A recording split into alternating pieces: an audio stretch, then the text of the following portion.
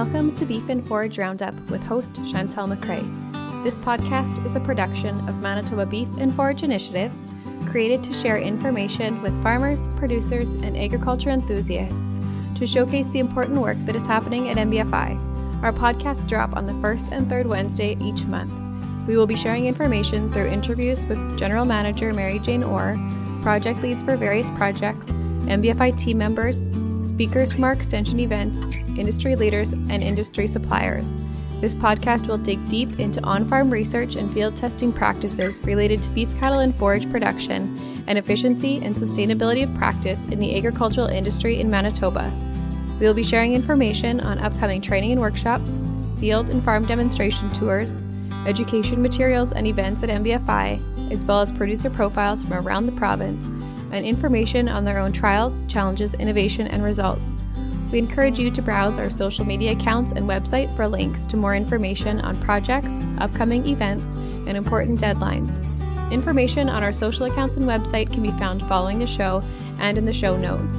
As always, we encourage you to email us if you have feedback, questions, or topic suggestions for the show at information@mbfi.ca.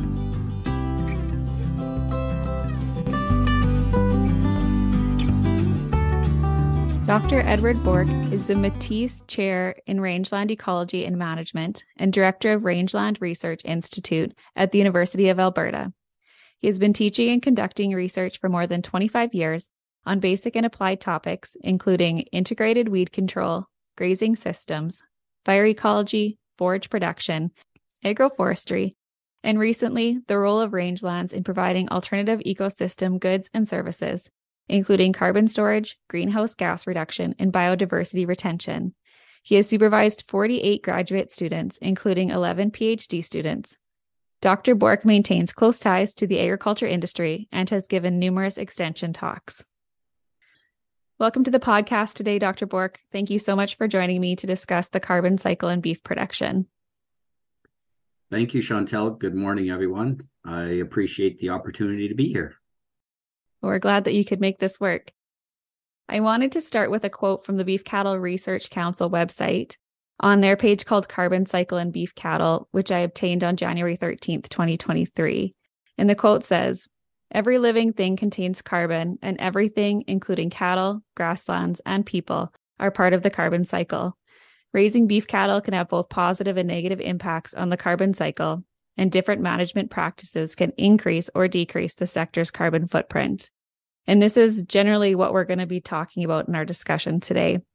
I have linked that article in the show notes for all of our listeners. So if you're looking for more information, I would strongly encourage you go and follow that link. So to start off today, can you give listeners a bit of information on your background in agriculture and your research interests in beef production? Sure. So I've been at the University of Alberta for around 25 years now, and I've been doing research in rangelands and pasture systems for closer to 35 years, so pretty long period of time. My work is wide-ranging, including everything from forage agronomy to landscape ecology to grazing systems. And over the last 15 years, I've done a lot more work in the area of alternative environmental goods and services. So looking at the role of grasslands in providing biodiversity, providing carbon storage, serving as a medium for greenhouse gas mitigation, and so on. Wonderful. Thank you. The study of greenhouse gases and carbon cycling in beef production is a big and complex topic. Generally speaking, why is this so important? Well, carbon is really a backbone of all living life forms. So, including us. So when you look at everything from the food cycle and the food chain that we rely on through to the basic ecosystems that support all of society and all of the living terrestrial components that we rely on for various environmental goods and services, it's really about understanding that carbon. Where is it? How is it moving? And how is it being influenced by everything that we're doing in terms of our land use footprint? And of course, carbon and carbon cycling also feeds back to climate, which, as we know, agricultural producers are profoundly affected by everything from heat waves to drought and growing conditions, floods, and so on. So there's a very close link between the carbon cycle itself, not only because we rely on it directly, but indirectly through climate. And that's a really good point. And I know that's been kind of a topic of conversation on many of our episodes in the past few months, has been kind of the climate changes and what producers are seeing on their own farms and how they're working to kind of work with that. Before we get into how different practices impact the carbon cycle, I'd like to just take a few minutes and discuss what the carbon cycle is and a few terms that are used in talking about the carbon cycle, just to familiarize myself and our listeners a bit more with the topic. So can you start off by giving us a brief explanation of what the carbon and methane cycles look like in different aspects of beef production? Sure. So when you look at the ultimate role of what grasslands do, and grasslands are a very key component of the forage substrate production system that every single beef cow essentially relies on at some point in its life cycle, whether it's in a feedlot or whether it's out on open pasture. And if you look at where that carbon comes from, it's basically through photosynthesis, which is plants basically taking that carbon out of the atmosphere, converting it into some kind of structural carbohydrates, including complex sugars and simple sugars that are in the plant itself. And then we're essentially using our cattle as harvesters of that carbon. So the process of our cattle feeding out there, they're ingesting those complex carbohydrates. The carbon is going into the rumen, microbes are breaking that down, and in the process, they're either generating energy for the animal or they're helping provide weight gain through metabolism for that animal. And what they don't use is essentially cycling out the other end in their fecal material, and it's going back to the soil, and that kind of completes the whole cycle. So essentially, you can think of cattle as carbon harvesters and carbon processors, and the same applies to the nutrients that they're consuming, the different nitrogen, phosphorus, and so on. They're simply processing those nutrients over time, and if a grassland is being sustainably managed, that carbon cycling and nutrient cycling is fairly stable. I like that term of carbon harvester. I feel like often beef cattle production has such a negative light and negative terms used when they're talking about the carbon cycle. So that just being a harvester to me sounds so much more positive. What would you say is the difference in the impact between carbon dioxide and methane when it comes to global warming? Methane is actually found at much, much lower concentrations in the atmosphere. However, what we call the global warming potential, which is the ability of methane to essentially contribute to increases in atmospheric temperature, simply because the molecules are more proficient at basically trapping heat over time. The warming coefficient is much, much higher for methane, 28 times higher. So that means it doesn't take a lot of methane to really be equivalent to a fairly large amount of carbon dioxide. So even though we often think about carbon in terms of carbon dioxide and rising CO2 levels and this movement of carbon, the small amounts of carbon that are associated with the methane cycle are still very, very important. Now, the other thing to keep in mind is that, I talked about cattle being carbon harvesters and that they're processing that carbon. A byproduct of that rumen microbe activity, the microbes in the rumen that basically break down these complex structural carbohydrates, they also produce methane. So part of that carbon that they're consuming actually ends up being released as methane. And that's, of course, a potential cause of concern if you think about that it might be contributing to increases in atmospheric methane. What a lot of people are not aware of, though, if you look at grasslands and grassland ecosystems, especially healthy grassland soils, so well-managed grassland soils, they contain microbes that can either release methane or basically metabolize methane. So these are called methanotrophs. So you can think of them as methane eaters. And what a lot of folks are not aware of is that a healthy grassland soil actually typically functions as a net methane sink, which means you have more methane that is being catabolized or metabolized, taken out of the atmosphere than it's actually put in. So if you think of the entire beef production system on pasture, most people just think of the cattle that are out there producing methane through this complex rumen fermentation process. But the very soil that those cattle are standing on is also serving as a potential sink for methane, where methane is being removed from the atmosphere. So to look at the total methane dynamics, you need to understand both of those processes. And the methane consumption that occurs in a healthy soil, it maybe doesn't remove or compensate for all of the methane that's produced by cattle through what we call this enteric fermentation. It at least compensates for a significant portion of it, maybe around 20 or 25%, which is not trivial. And that leads really well into my next question, because you're already using some of the wording that I was going to ask you about. So can you give us a definition and an explanation of what a carbon source and a carbon sink are? Yeah, so there, you can think of just like cattle are carbon harvesters, and they're processing this carbon and it's moving basically through part of this digestive system over time.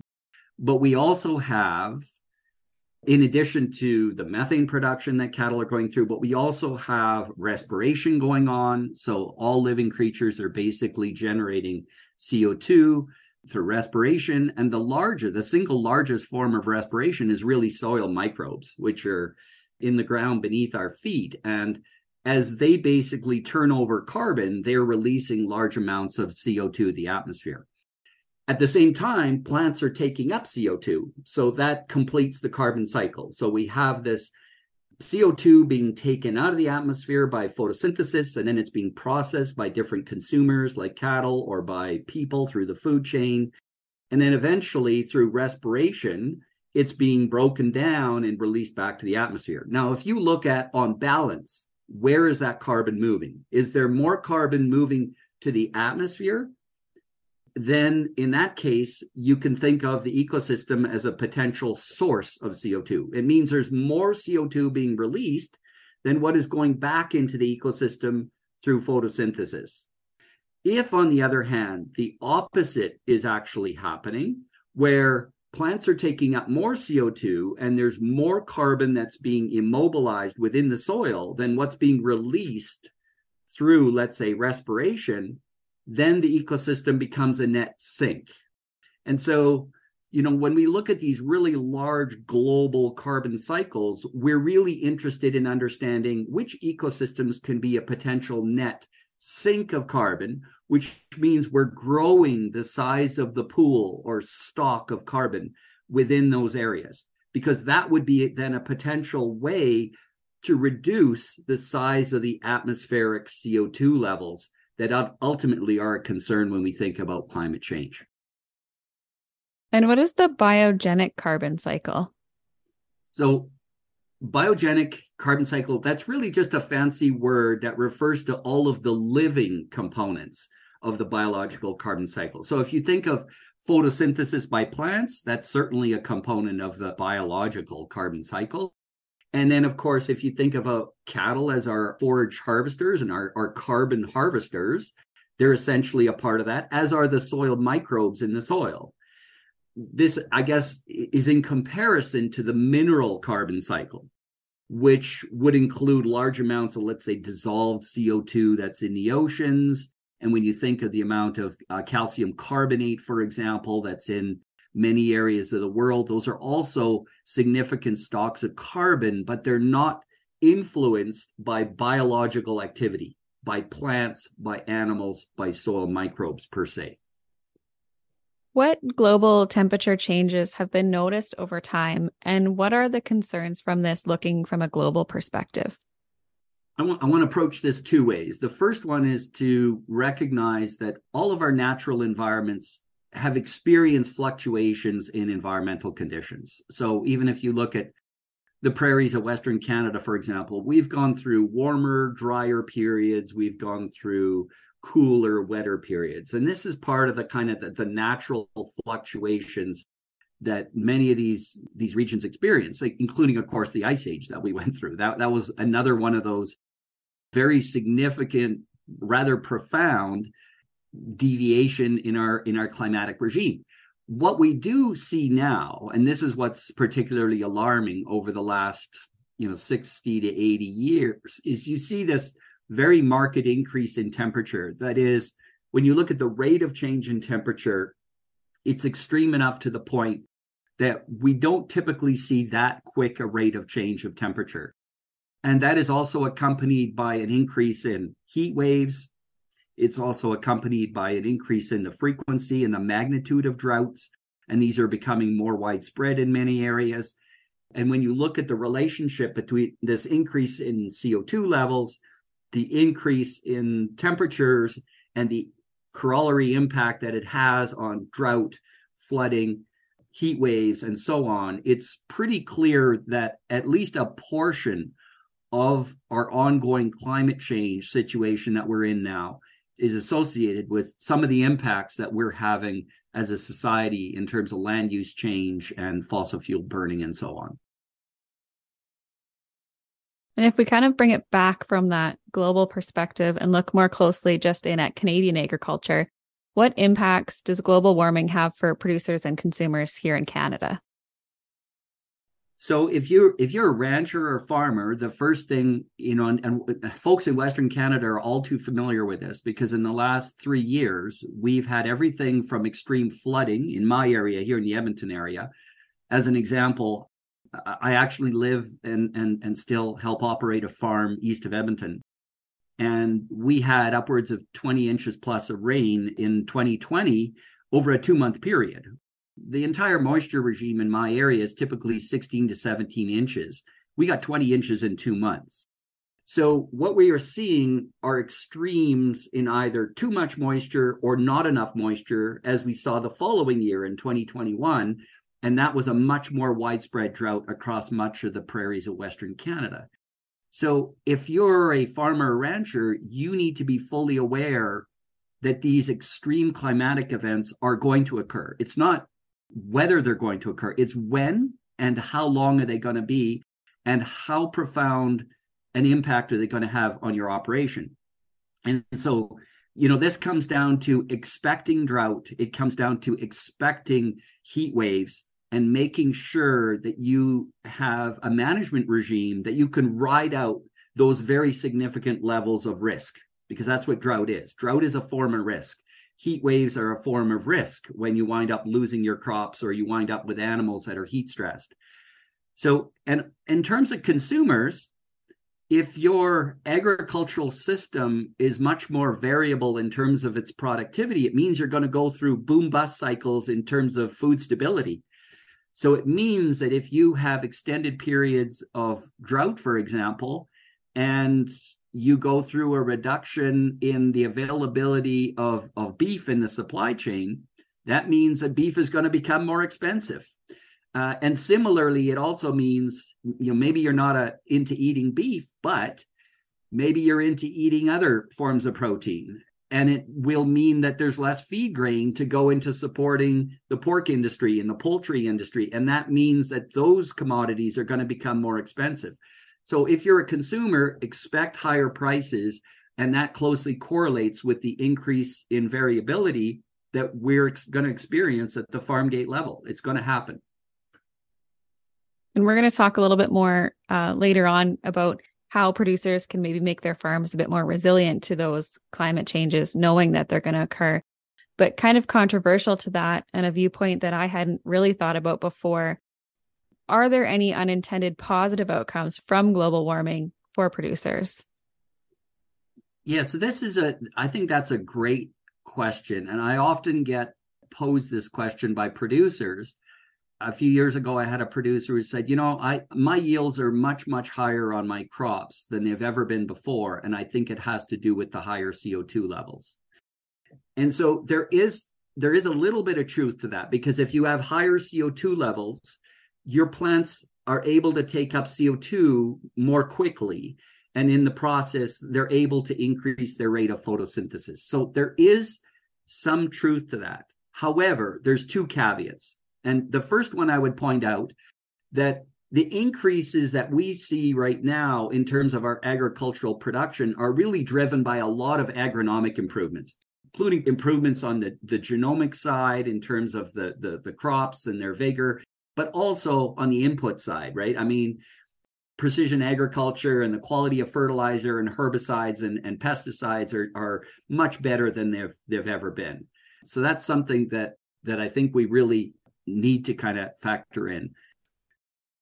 The increase in efficiency of photosynthesis by these plants is typically not large enough to be able to offset the large increase in other risks. For example, if you're suffering from drought, ongoing chronic drought, your reduction in yields associated with the lack of water, they're going to more than offset any improvements that you get through increased efficiency of photosynthesis because you have this higher CO2.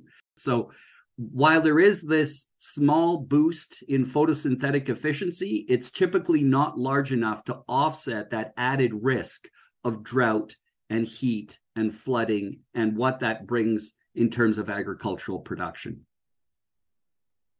So when we're thinking about those climate change risks, like you've mentioned, drought, flooding, those really extreme heat waves, how can producers be adapting their practices to create farms that are resilient to the changing climate? So my first recommendation would be that producers need to be aware that these things are going to happen and that they're probably going to become more normal or more frequent over time. So expect them. And if producers are expecting them, then they will factor them in proactively into their management. So what you do not want to be doing if you're a cattle producer, for example, is reacting to a drought. Because if you're reacting to a drought, it means you usually waited too long into the summer, for example, to figure out that you're not going to have enough feed. And then you're going to end up selling into a declining market because everyone's liquidating a whole pile of surplus animals that they don't have feed for. And it also means if you're a producer, if you're thinking ahead, it means, for example, making sure that you have a conservative stocking rate over time so that you're stockpiling enough feed from one year to the next so you have a bit of a buffer zone to get you through a 1-year drought or maybe even a 2-year drought. And I think this is one of the reasons that, you know, if you're a producer in the really arid parts of Western Canada, let's say in the Swift Current or Medicine Hat area, you expect drought on a regular basis, or at least you expect very significant moisture deficits. And that means those producers tend to factor that into their planning. They use really low stocking rates and they stockpile as much feed as they can in anticipation of drought. But if you're operating in the Saskatoon area or in the Edmonton area or Calgary area, when drought hits, it tends to be much more catastrophic simply because people haven't factored that into their thinking. They always think it's going to rain. It always rains. We're going to be okay. So first thing is expect those extreme events, plan for them, and do simple things like plan ahead your grazing cycles, stockpile your grass, use a more conservative stocking rate. And in that case, you're going to be able to ride out those events much more readily. Thinking of agriculture and beef production, how is carbon sequestration and emissions measured or monitored? And what problems do these calculations have? Monitoring carbon, both carbon stock in grasslands, but also the changes in carbon over time are a major, major challenge. In part because if we look at our pastoral systems, they tend to be really variable. So there's a lot of patchiness, both because we've got this landscape effect, then we've got this herbivore effect, and cattle typically are not, you know, they don't defoliate everything perfectly uniformly. They have their preferred areas, much like we do. And that means you get this patchiness. So you get a lot of variability in how much carbon is stored and how that carbon is turning over time.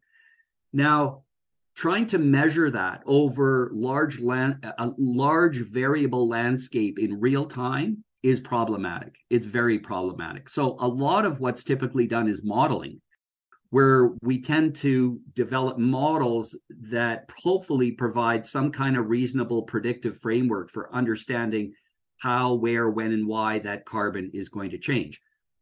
I would argue that models are only as good as the data that you have. So if you don't have good data underlying the models, then it's, the principle is junk in, junk out.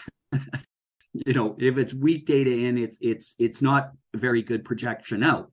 Now, why is this so important? It's so important because if we're going to recognize the value of carbon storage, for example, within our agricultural systems, especially within our pastoral systems, our grazing lands, then we need to have a really reliable way of quantifying any change in carbon over time. So, for example, if you implement a reduction in stocking rate or a specialized grazing system that's intended to store more carbon, you need to show that empirically. And so the challenge is the methodology available right now? And it's probably not. So because of that, at least our stance has been, we're trying to build up much more robust quantitative data sets that support these modeling efforts to the point where we can have a much higher degree of certainty and confidence that we actually understand where, when, and how carbon is going to change relative to the management practice we're implementing. And how would you say the Canadian beef industry, kind of as a whole, has improved its environmental footprint over the years? And can you share research outcomes showing this improvement?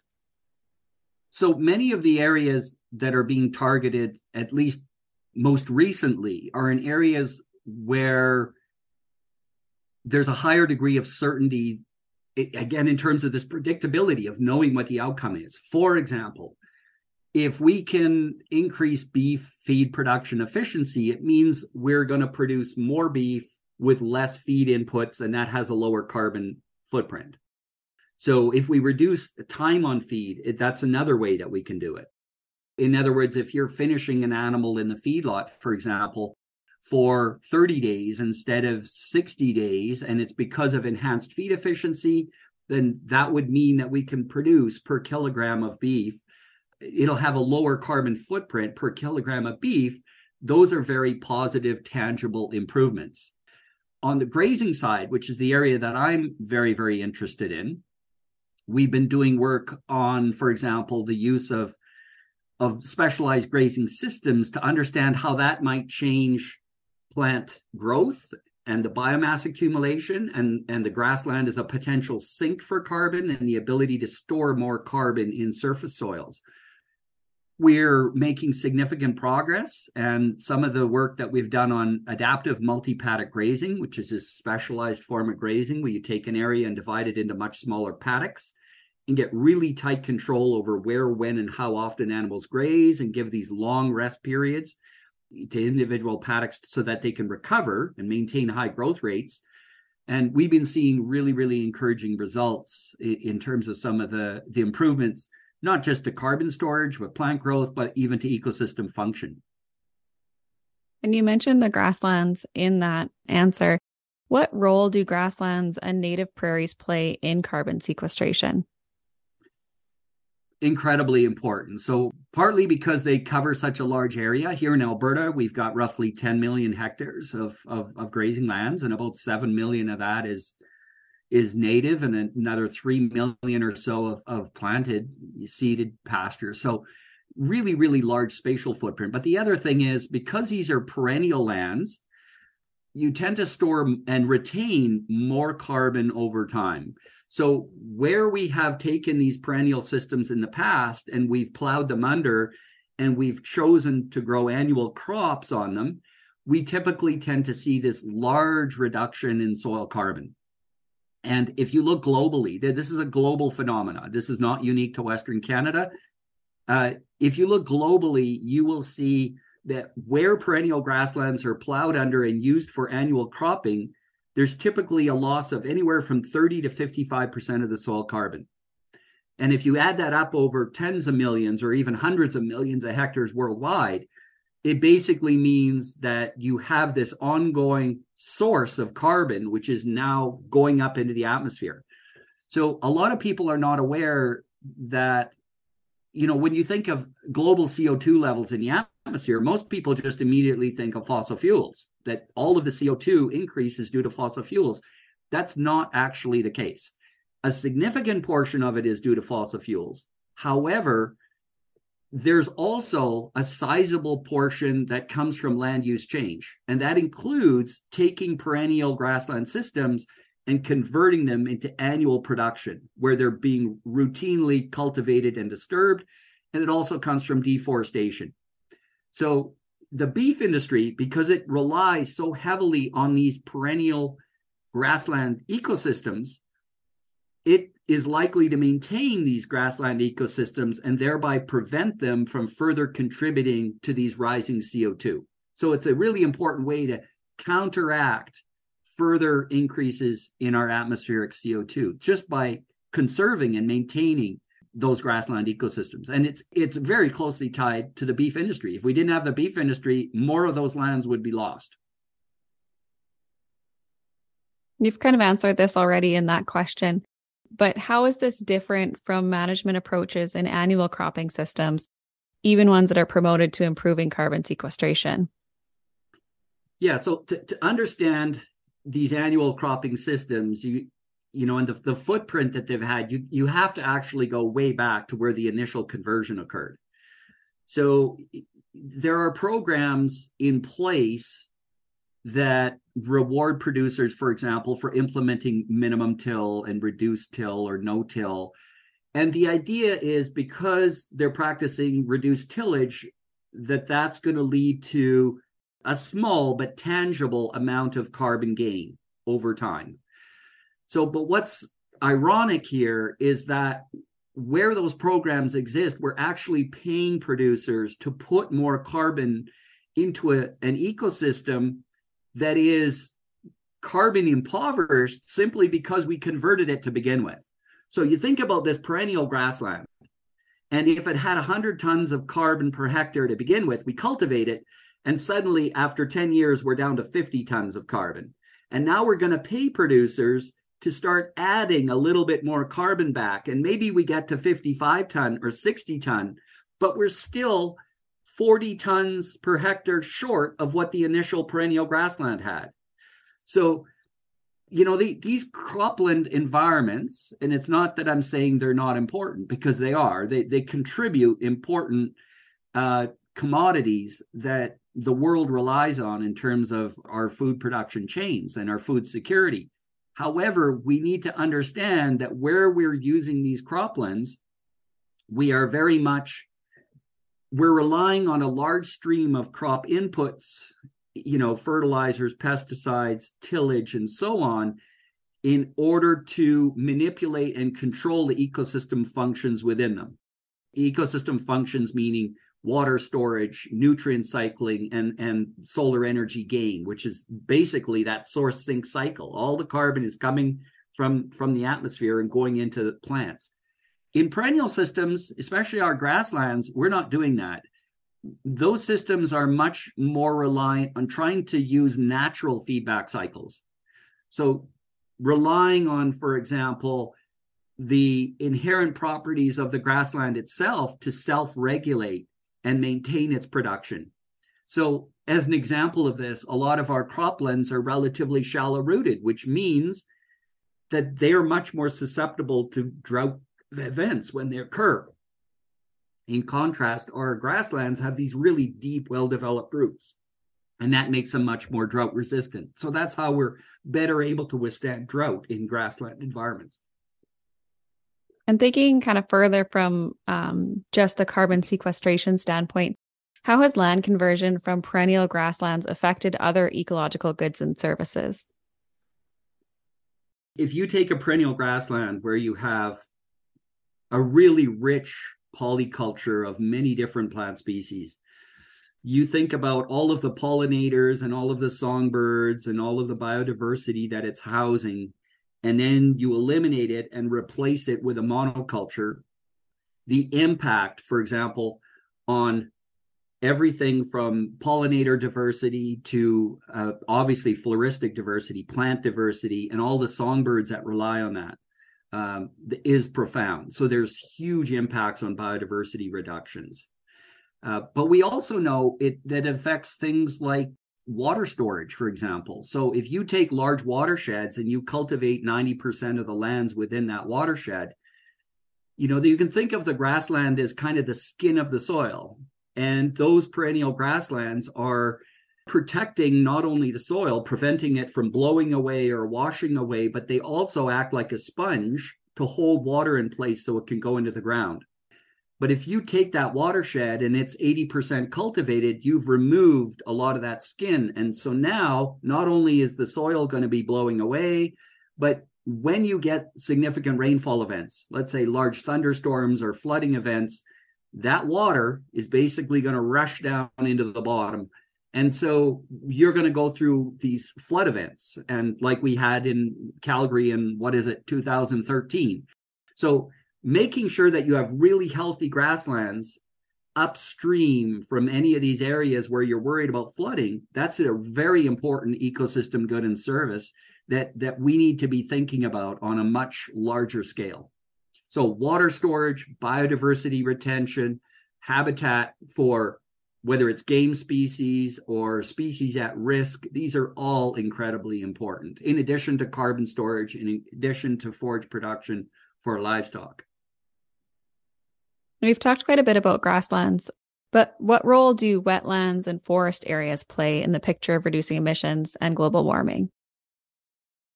Both of them very, very important. So I've done work here on wetlands in central Alberta for a long time. So wetlands only comprise about 4%. If you look spatially, they only cover about 4% of central Alberta. So there's little pockets. And so often we might think of those as sacrifice areas, because they're really hard to manage, at least on their own. However, even though they represent only 4% spatially, they're usually providing more like 8% of the biomass because they tend to be so productive. So they tend to be real hotspots for productivity.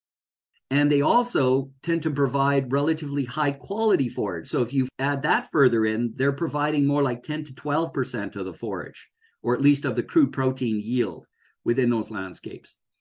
Now, on top of it, because they're so productive, it also means that they tend to be large sinks for carbon, because remember, our plants that's our photosynthetic factory through which we're removing CO2 from the atmosphere and putting carbon into the ground. So we really don't want to treat wetlands as sacrifice areas. We want to make sure that we're thinking about the health of our wetlands and maintaining the vigor and growth rates, because that's going to help us both in terms of making sure we have lots of forage available, drought-proofing our operation, because that tends to be often an important source of emergency forage when we get a dry year. It's the wetlands that keep us going, and maintaining that carbon storage over time. Same thing applies with forests. So I've been part of a research team here at the University of Alberta for many, many years looking at agroforestry and the key role of agroforestry. And when I talk about agroforestry, many people think of maybe planted shelter belts, and that's one type of agroforest. But there's also natural hedgerows, and there's also silvopastures. So this is a mixture of where you get, let's say, aspen mixed with grassland. Those silvoforests, so the forest that we find embedded within our pastures or even along the edges of our fields, store an enormous amount of carbon. Now, we've actually quantified it here in central Alberta, and we've also looked at rates of land use change in terms of forest loss, and it is very significant. So when you add up forest loss and the amount of carbon we've actually lost by eliminating those trees, where we're continuing to undergo land use change, and you look at the carbon valuation of that, because we know what the carbon's worth. It's worth, a significant amount. The federal government prescribes that. And when you look at that additive loss of carbon from the loss of agroforests, it amounts to several $billion with a B. So it's a huge amount of carbon that we're actually losing. And I would argue, even from a grazing perspective, that forests do all kinds of things that your grasslands don't do. For example, they're another form of emergency forage during drought. Grasslands often dry down and run out of water much earlier than the forest. The forests stay greener in the understory. So it's an important stockpiled form of forage during drought. During heat events, And we saw this at some of our U of A research stations in 2021. When it was 36 degrees, all our cows were congregated underneath the aspen, giving them the relief that they needed from the incredible heat so that they weren't as heat stressed. So these forested environments, yes, they store a lot of carbon, and yes, we're losing them due to land use change. But from a beef production perspective, they're an insurance policy, again, to mitigate against things like drought and heat wave.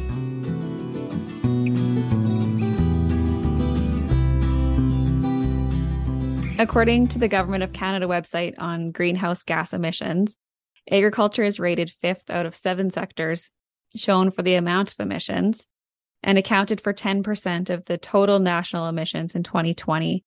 Relatively speaking, the amount of global greenhouse gas emissions on an annual basis that agriculture is responsible for is a fairly small percentage of the total emissions. So why do you think that the conversation seems to have such a focus on agriculture rather than other industries?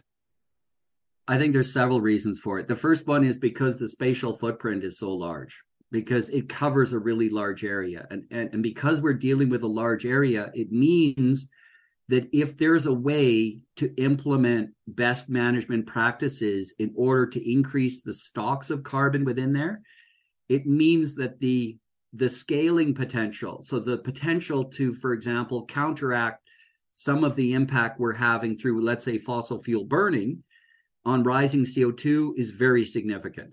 Okay, so that's, I think, one of the main reasons. It's purely a function of the size. The other one is that, as I said earlier, where we've taken cropland and where we've taken perennial grasslands and converted it to cropland, we know that we've lost a lot of the carbon within those systems.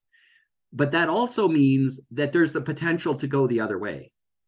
So if, as a society, and as a society meaning through consumer purchasing power and or through producers making the fundamental decision, they decide to convert their land from annual production back to perennials, we can potentially reverse some of that pattern. So we can increase that sink of CO2 back into the soil by restoring or reestablishing perennial systems. So I think that's why there's so much interest in agriculture, this sheer geographic size and the potential scaling effect. Plus, there is this potential through land use change, counteracting, for example, the loss of perennials by restoring them, or even fine-tuning our cattle grazing management practices across tens of millions of hectares, has the potential to markedly alter, our greenhouse gas footprint. And when you think of other industries, there's probably not that opportunity, right, to do that restoration process and have a positive outcome out of it. Yeah, I mean, there may be in things like forestry, right? But they're clearly doing that, where they're looking at what's the optimal rotation and what's the difference between the rates of carbon sequestration in different phases of the production cycle and so on. But I think agriculture is one where it's just so visible. It's also connected to our food supply chain. So it's a very high profile one because consumers are more and more interested in where does their food come from? What is the environmental footprint of that food? And where are they willing to put their purchasing dollars? That's a really good point.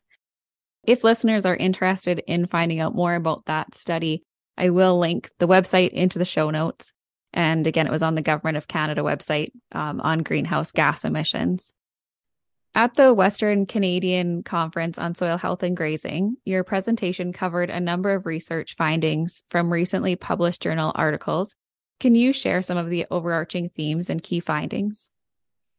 Absolutely. So we've been working on, quantifying the impacts of grazing and specialized grazing systems like the adaptive multi-paddock or AMP grazing that I referred to earlier, in looking at how this impacts carbon and even plant community dynamics and so on. So I think there are two big themes that came out of it. The first one is we had this network of over 100 sites across Alberta where we just looked at long-term grazing effects as opposed to what happens when you remove grazing. And that these were moderately grazed grasslands. So one would think that they're basically sustainably grazed. And what was really intriguing is that when we looked at everything from plant diversity to plant biomass to carbon stocks, we actually found positive effects of continuing or maintaining grazing. So we saw net increases in plant diversity, largely through because most of these grasslands evolve with grazing. They actually rely on grazing. So some degree of herbivory is actually needed for there to be a balance among the competition of the different plant species. So what you get is this net increase of plants that are released from competition under moderate grazing. We also found that these grazed grasslands actually were more productive in many cases. Whether it's because of some of the changes in plant species competition or that increase in diversity. So these are positive feedback loops that we're seeing. And the net effect of this is we actually found a higher ecosystem carbon stock where we had continued grazing. Now, this is important because, in some regions of North America, you hear people talking about, let's stop grazing, let's shut down grazing. Well, that notion is silly, given that these grasslands evolve with grazing and they actually rely on grazing, and that the continued presence of grazing is actually able to increase everything from productivity to carbon storage. So why would we ever do that? The real question is how we graze, not whether we graze, but how we graze. For example, moderate stocking rates I mentioned. The other question that we've really been looking at is how can we fine tune? So how can we really adjust the pattern of grazing in order to optimize our environmental goods and services? And this is where we've looked at this AMP grazing. So the AMP grazing is, again, taking these large areas, breaking them into small areas, and then using a high density of animals for short periods of time. By that, I mean 1 to 3 days, and then getting them out of there and giving a long rest period. And we're seeing a whole range of benefits. It ranges from improvements in water infiltration, improvements in plant productivity. We're seeing an increased potential to actually consume methane within the soils, especially at high temperatures, interestingly enough. And we're also seeing higher soil surface carbon stocks again, which would make sense if you think about that. I mentioned we're getting more biomass production. So more biomass production should parlay into an increase in soil organic matter. And indeed, that does occur. So we still have some questions as to, what can we further fine tune the nature of those grazing treatments to optimize our recommendation for producers. But the evidence is actually very compelling that grazing is not only compatible with maintaining, but maybe even increasing ecosystem function, including carbon storage. And I had a note here to ask if you have a list of related publications or articles that you would be willing to send me to add to the show notes so that if listeners are interested in finding out more, they can go to those and do some reading up on that. Absolutely. I will send them to you. Perfect. Thank you. To paraphrase the comment that there are as many grazing systems as there are producers, how do you tackle studying the impact of grazing management systems? What a great question. So in a lot of our past work, we've done what we call retrospective studies. So a retrospective study is where you go out and you measure what's there at a point in time, and then you collect detailed management information from the producers in order to try to figure out what are the activities that led us to this point. So you're basically reverse engineering or reverse interpreting anyways, how you got to a given point in terms of what you see in a pasture. The alternative is that you implement a controlled study. A controlled study means you actually have a starting point, you implement a new treatment, and then you track changes in that metric over time. Controlled studies are expensive, in partly because you got to wait over time and you have lots and lots of measurements. And because carbon changes very slowly, it might take 5 or 10 years to actually manifest a statistically significant difference in, let's say, soil carbon stock. And this goes back also to what we talked about earlier, that carbon is really variable across these landscapes. So it's really hard to measure because you got to make decisions on where do you measure, how many places do you measure, and so on. How often do you measure? So, the past work we've done, a lot of it was retrospective, but we are now branching out into a different phase through what's called the living labs approach. And So this is a federally funded initiative that basically sponsors co-development. Now, so I'm leading a grazing component here in Alberta. I'm also working with a living lab in the province of Saskatchewan with a number of other people. And these living labs are really about working in a partnership with individual ranchers.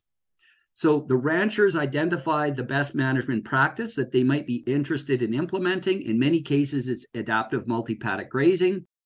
We then look at their land base and we develop a plan for implementing a AMP, adaptive multi-paddock rotational system, that is specifically suited to their strategic goals. It's suited to their climate, their soils, their vegetation, and their operation. It has to fit within the economics of their operation. And then we basically will be measuring the baseline carbon stock and greenhouse gas fluxes, and then tracking those over time as they implement the adaptive multi-paddock grazing system. So it's a very different way of approaching, the question, in part because it's done on farm, but also because a lot of producers will tell you seeing is believing, right? It's one thing if I tell someone that they can expect this response, because this is what we found in our research. It's a whole nother thing when a producer applies it to their own operation and they see and experience the real changes in plant growth and soil and so on. And do you have a timeline kind of for that study, or when listeners could expect to have access to some kind of results or beginning findings? So unfortunately, people are going to have to be patient because it's literally just starting. So we will be doing our baseline sampling in 2023. And then we are developing through the co-development management process, the BMPs right now, and we'll be starting those later on this year. But as I said, carbon and greenhouse gas fluxes are slow to respond. So the first phase of the living labs here in Alberta will run for 5 years, and we're hopeful that the federal government will then renew it and that we can then continue on the monitoring of these on-farm operations and what's happening. When you're tracking things like carbon and greenhouse gases, it has to be a long-term undertaking. It has to be a long-term investment, and that's what we're hoping will be the case here. It sounds really exciting to me, so that'll be something that I'll have to try and follow up on. What differences do you see between the impact of conventional agriculture versus regenerative practices in terms of sequestration of carbon? Yes, I think it goes back to what I mentioned earlier about, conventional agriculture strives to maximize yields and get rid of any of that variation over time. And it does it through high inputs. We're adding in anything that we think is limiting to plant growth, whether it's pesticides by getting rid of competitors, or whether it's fertilizer, or whether it's irrigation, or whatever the case is. We're trying to maximize. But in the process, we destabilize the ecosystem. We create a lot of risks. Potential for groundwater contamination. There's potential for erosion. There's potential for negative consequences to pollinators and so on, or to even insects that are helpful to our crops by controlling some of the pests. So regenerative agriculture looks at it very differently. It looks at it as a functioning ecosystem and tries to understand how we can implement a particular management practice without throwing the agroecosystem out of whack, by using the natural feedbacks in order to enhance and maintain the productivity, and do it at lower cost, lower risk, lower environmental footprint. So it's a different management philosophy, period. And what practices would you say that a producer could start today or in this upcoming year that would help to increase the carbon sequestration on their farm? The very first and most basic thing that they can do is think about their stocking rate and make sure that they're aligning their stocking rate with what their particular land base can actually provide on a sustainable basis. If you're removing 80 to 90% of your forage and you're leaving very little carryover, what that means is you've got very unhealthy plants. It means they're not going to grow very fast the following spring. It means that the root systems are probably really shallow on those plants. it probably means that you've got a lot of undesirable and weedy species that are starting to creep into that particular pasture. And it means you probably don't have enough litter to even do fundamental things like conserve water. One of the most basic management practices on pastures is to make sure you leave enough litter to keep your soil cool and provide for a way for the water to infiltrate and not be evaporated, not be lost. So just making sure that your stocking rate is consistent with what that grassland can provide, and providing that extra buffer zone in case you get a dry period, 1 year or 2 years of drought. Stocking rate is really important. And the other one is, if you want to go beyond that, then you got to start fine-tuning how you graze. Okay, how much you graze is the stocking rate. How you graze is really about the grazing system. And it's then thinking about what do those plants need to really maximize their growth rate. And that could be by implementing, let's say, rotational grazing, in which you get really tight control over where, when, and how often each plant is grazed. Are you giving it enough rest time in order to reach its full potential during the regrowth phase through the rest of the growing season? And there may be benefits in terms of increasing the uniformity of forage removal or forage harvest within each one of those paddocks.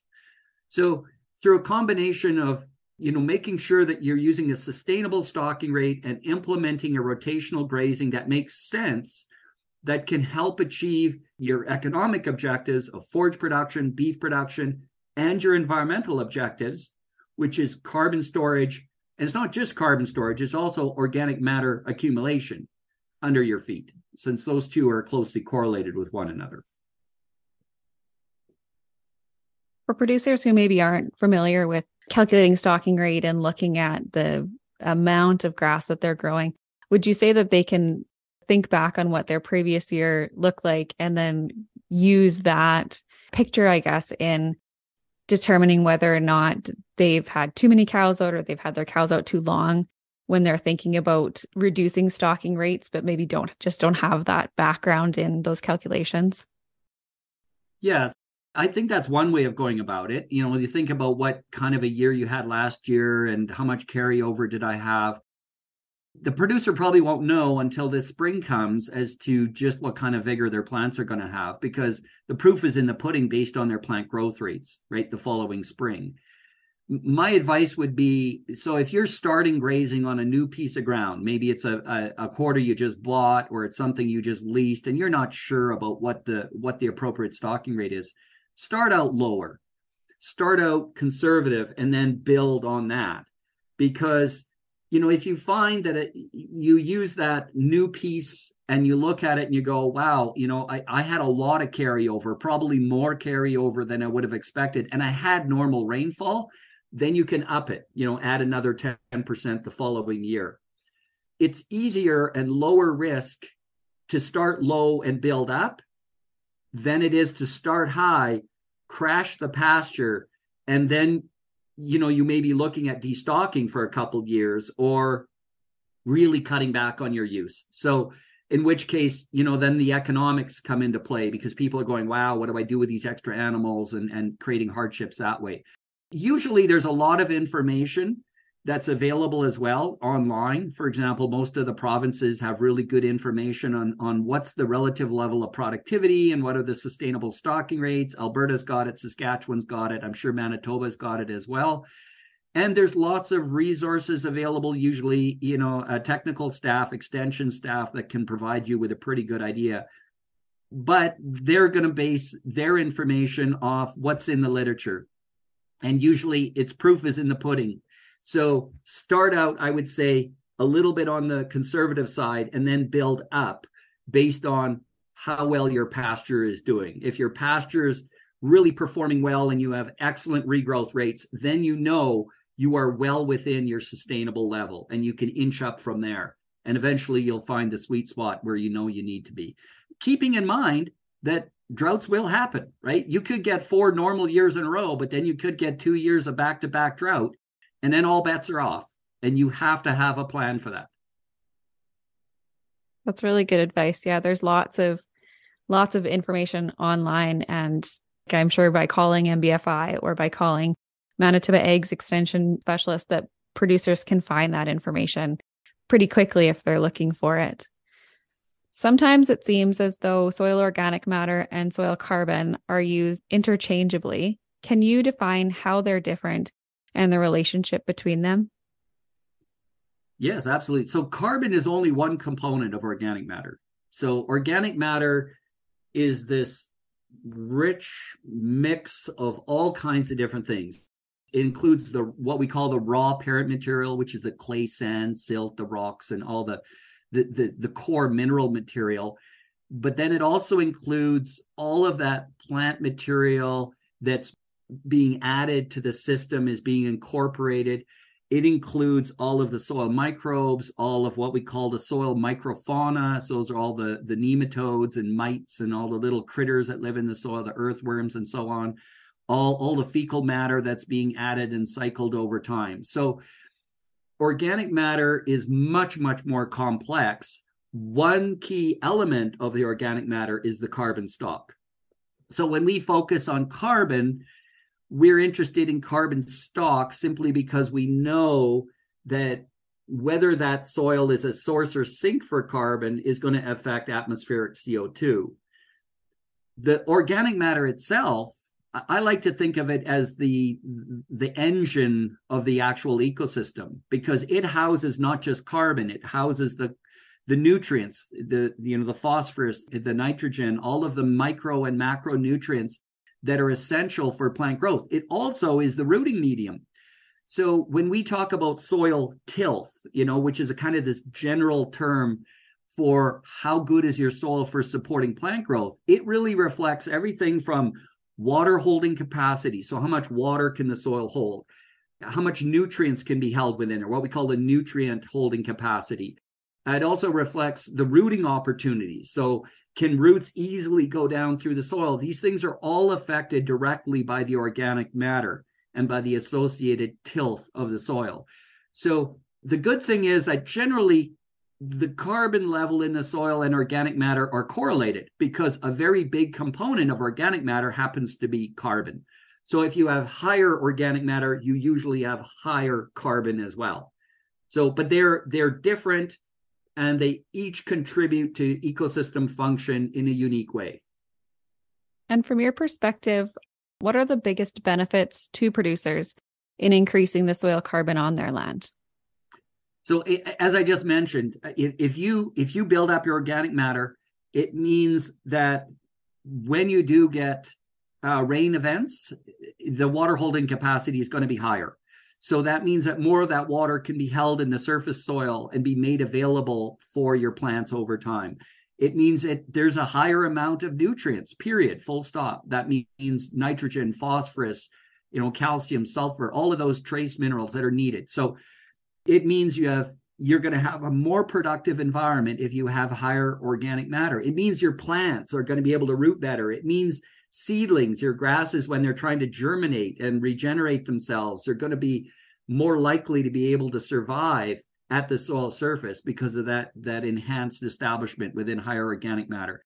So there's just a myriad of different reasons why producers really want to have as much organic matter as they can. It really represents the heart or the engine of your entire production system. A topic that seems to be coming up a little bit more recently, or kind of is a bigger keyword, I guess, right now in some of the conversations, is talking about carbon credits. What do producers need to consider when being approached with opportunities in carbon credit markets? I think there's a few really important considerations. So the first one is to understand, the size of the carbon market right now. And by that, I mean, when you look at the magnitude of the payments that are often being given for carbon, it's pretty small. Okay. Now, it doesn't mean that it's trivial, because the value of that carbon is actually going up over time. And so because the federal government has basically prescribed the rates of increase of carbon valuation, in theory, the size of those carbon payments should go up over time as well. However, producers really have to be aware that if, for example, they sign on to some kind of a program where they're turning over their carbon credits, okay, it does raise some questions as to, one, what proportion of the income from those credits are they getting, and what proportion is someone else getting? A lot of these carbon offset programs are associated with aggregators, which then, kind of compile it. And then the revenue is basically shared between the aggregator and the individual producer. Producers need to be aware of that. The second one is, what about reversibility? So what about, the liability if you're getting paid for carbon credits that are associated with, let's say, restoring perennial grasslands, but down the road, you or your children or somebody decides to reverse that? Are you liable for releasing that carbon? Is there a liability, and how big is that? The third one is really, this is something I've been thinking a lot about. I think if you look at the mechanisms through which a producer can get paid for carbon, direct consumer is not a bad way to go if you could do it. And what I mean by that is that there are consumers that are willing to pay a premium for their beef because of how it's produced. That basically means that they're going to go out and seek sources of beef that they know are produced in an environmentally sustainable way that is consistent with their values. And that may mean paying a very significant premium. So if they know it's grass-fed, it's produced in a way with a low carbon footprint, and they pay an extra 20%, and if you can directly put that in the pocket of a producer, that's a very, very powerful tool, partly because you avoid all the middle folks, right? You avoid the aggregators, and it's basically a premium that's paid for the way the beef is produced now. And you're not necessarily on the hook for something that may happen 5 or 10 or 20 years or 50 years from now down the road. So the downside to that is that consumer spending can be fickle. People can decide to do it one year, but then if we go into a recession, they may not do it another year. And so whether those benefits are going to come on a reliable basis, that's going to be determined by the consumer. But on average, we're moving to a marketplace where consumers are much more savvy, and they're paying much more attention to where does their food come from and how is it produced, and they're willing to pay. And I expect that to continue in the future. I feel like that's just such a timely conversation. The carbon credits are so new, and that relationship between the consumer and wanting to know how their food is produced and where their food's coming from and the carbon footprint that it's leaving is a very new conversation. And so it's kind of an interesting opportunity and an exciting opportunity for producers to be able to get on board with that, just as it's becoming so popular in that conversation.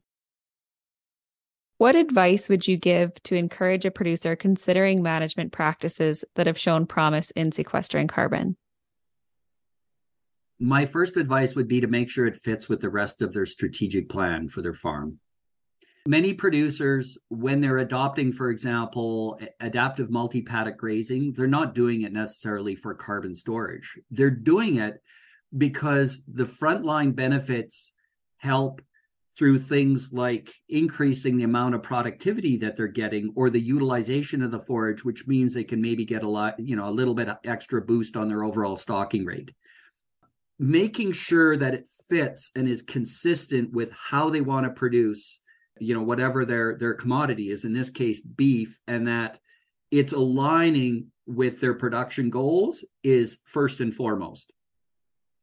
The carbon gain that they're going to get is going to help them anyways, as I said, because if you have a more productive plant community, you're putting in more carbon, you're accruing more organic matter, you're improving soil tilth, and that is going to have spin-off effects on the productivity and therefore the carrying capacity of their pasture.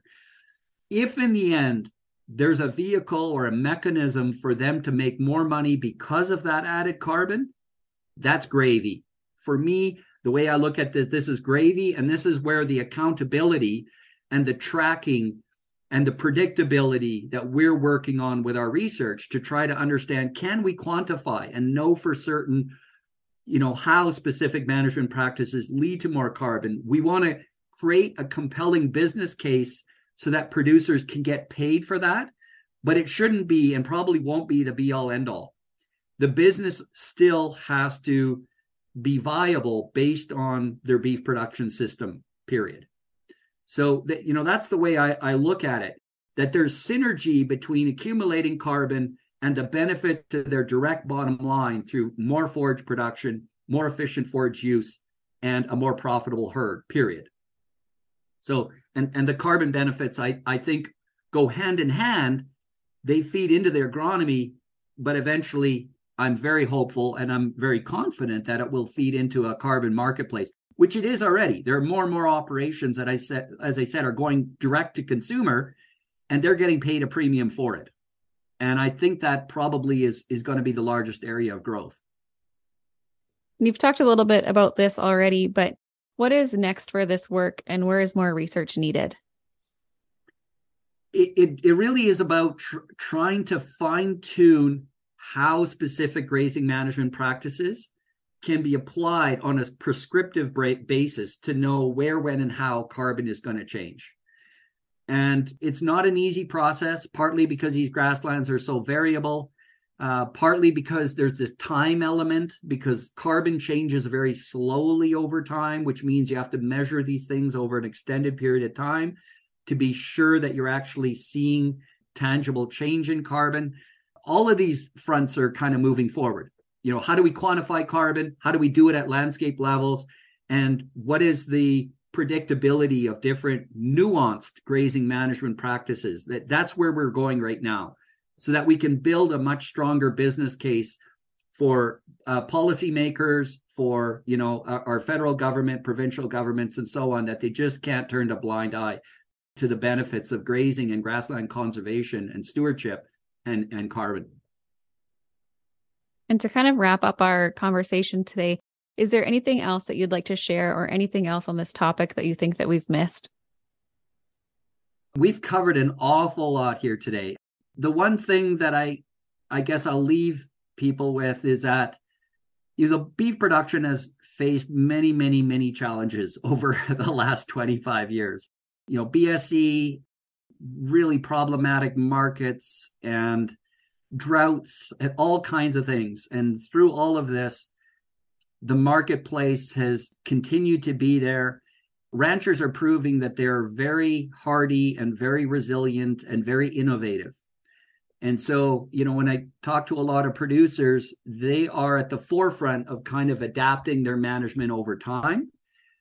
Hopefully, we will get to the point where they will be fully paid or compensated one day for the full suite of ecosystem goods and services that they're really providing. And so, you know, right now, a lot of their revenue is coming from the amount of forage and the quality of forage and how that translates into the straight up metrics of beef production. And that's it. But we know that these grassland systems do far more than that. As I said, the water storage, water purification, biodiversity, and so on. A lot of these things are unvalued, even though we know they have value, but we just haven't quantified them very well. And the mechanisms are not necessarily there for them to get compensated for it. So at some point, I'm hopeful that we will get to the point where producers will be fully compensated for all of those ecosystem goods and services, whether it's direct through the marketplace or through other overarching policy mechanisms. We see it in Europe. We see it in other places where producers are getting paid. In some cases, they make more from alternative goods and services than they do from the livestock. That is a very different approach. And I think we are moving in that direction slowly right now, but we will get there. So hopefully that will give them some hope, that will reassure them that they're headed in the right direction and that their revenue portfolio will increase. Let me put it that way one day. Kind of thinking back on the conversation and the comments that you just made, as a beef producer, it does make me excited to think about where the industry might be going and some of the opportunities that might be coming back to producers for the hard work, like you said, they've put in. It would be so exciting for producers just to get a little bit of a break and the acknowledgement of the wonderful things that they're doing to help on a global level. So that just gives me so much excitement. And thank you to people like you who are putting in the time and the effort to make that conversation stick and to make sure that the government can't just turn a blind eye to it. Yeah, and I'll leave you with one other thought as well.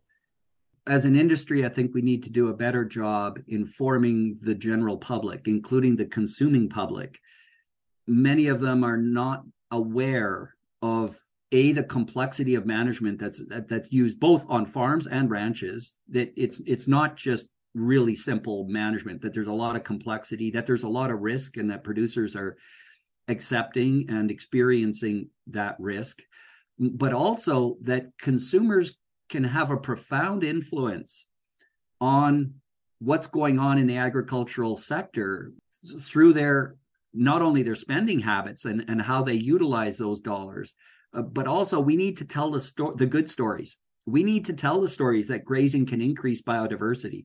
We need to tell the story that grazing can increase carbon, that grassland soils are a very significant sink for methane. Many people don't think of that, and they're not aware of that. And that message has to get out to the consuming public. I continue to push that. There are lots of others that are continuing to push that as well, and we will get there. That's a really, really good point. If producers want to find out more information, how can they contact you? So if producers are interested in more information, the best way is probably to email me. My email is edward.bork@ualberta.ca. So it's edward.bork@ualberta.ca. If I can't answer their question or get the information, I'll refer them on to someone who can get them the information.